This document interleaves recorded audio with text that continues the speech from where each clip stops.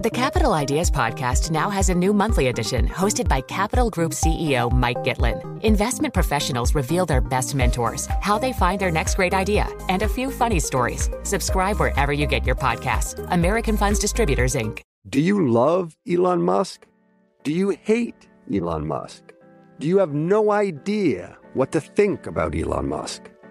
Then we have just the show for you.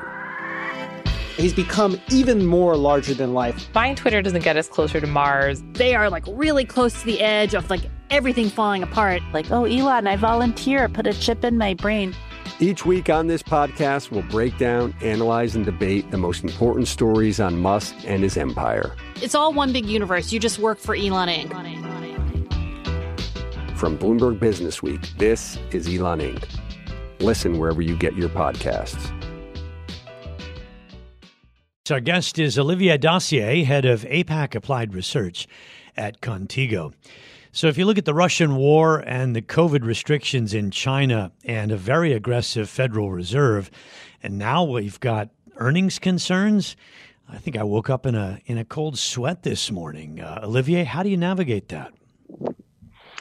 Yeah, it's certainly a very different kind of narrative that we had in the middle of the summer when everybody was saying, the Fed is going to start decreasing rates because they're worried about inflation, about recession and all that. And now we have the opposite, right? We have strong views that everything is going to get bad very quickly. But if you look at the data, it doesn't really support that view, right? So yes, those earnings that we just heard about earlier were negative, but nothing pointed to consumers stop spending, right? There's inventories that needs to be done. There's chip shortages. There is maybe they forecasted wrongly, but so far consumers are spending money.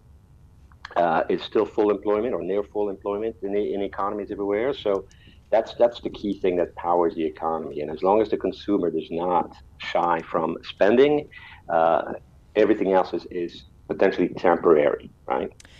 Does that discretionary spend, continue if we continue to see the pain for home buyers when you've got these mortgage rates in the US at a 15-year high? Yeah, I mean, that's a good question. And the answer to that is obviously unknown at this point.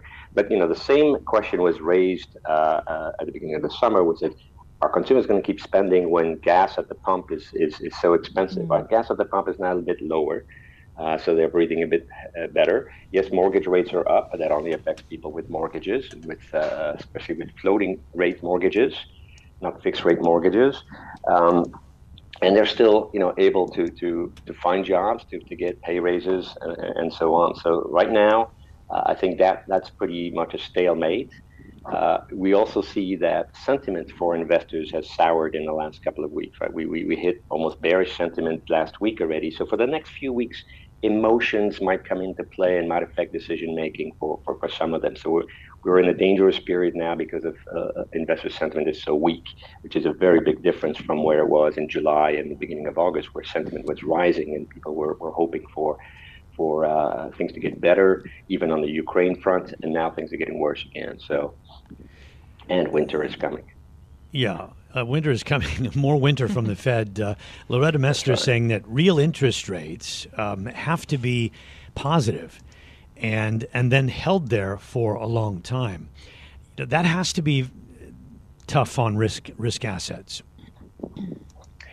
I mean, obviously now we see that there are alternatives to risk assets. Even fixed deposits is starting to have a pulse now for investors. But you're talking about a huge amount of liquidity that can't go into these small buckets, right? There's still the vast majority of it has to go into risk assets. I think also investors have been worried about the economy, worried about inflation first, worried about the central banks, worried about interest rates, worried about the economy since about Q1 of last year.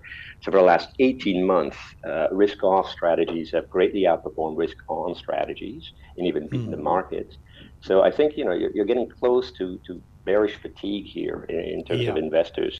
I mentioned there again the PBOC trying to stem the decline in the currency, and we are looking ahead to the PMI data, which is expected to show once again weakness in this economy.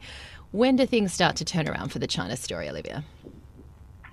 I think, this is hard to tell because we don't know when the policies will be lifted, right? So as long as the policy is still overhanging, And there could be, winter is coming, and we could expect another surge in new cases, and therefore another series of lockdowns. So that's the big question right now. I think people are going to avoid that question for the time being, simply because there's just too many unknowns.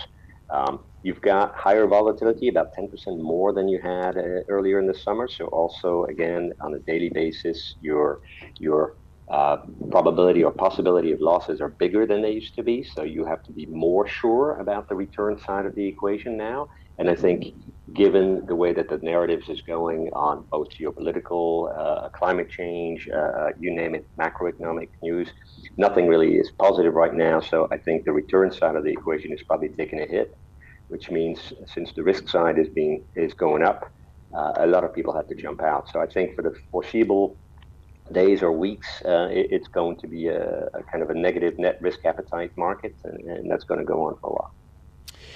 With the Party Congress coming up, China is expected to push further on its goal of common prosperity, and we heard that from the senior party ideologist Hao Baojiang or Han Baojiang.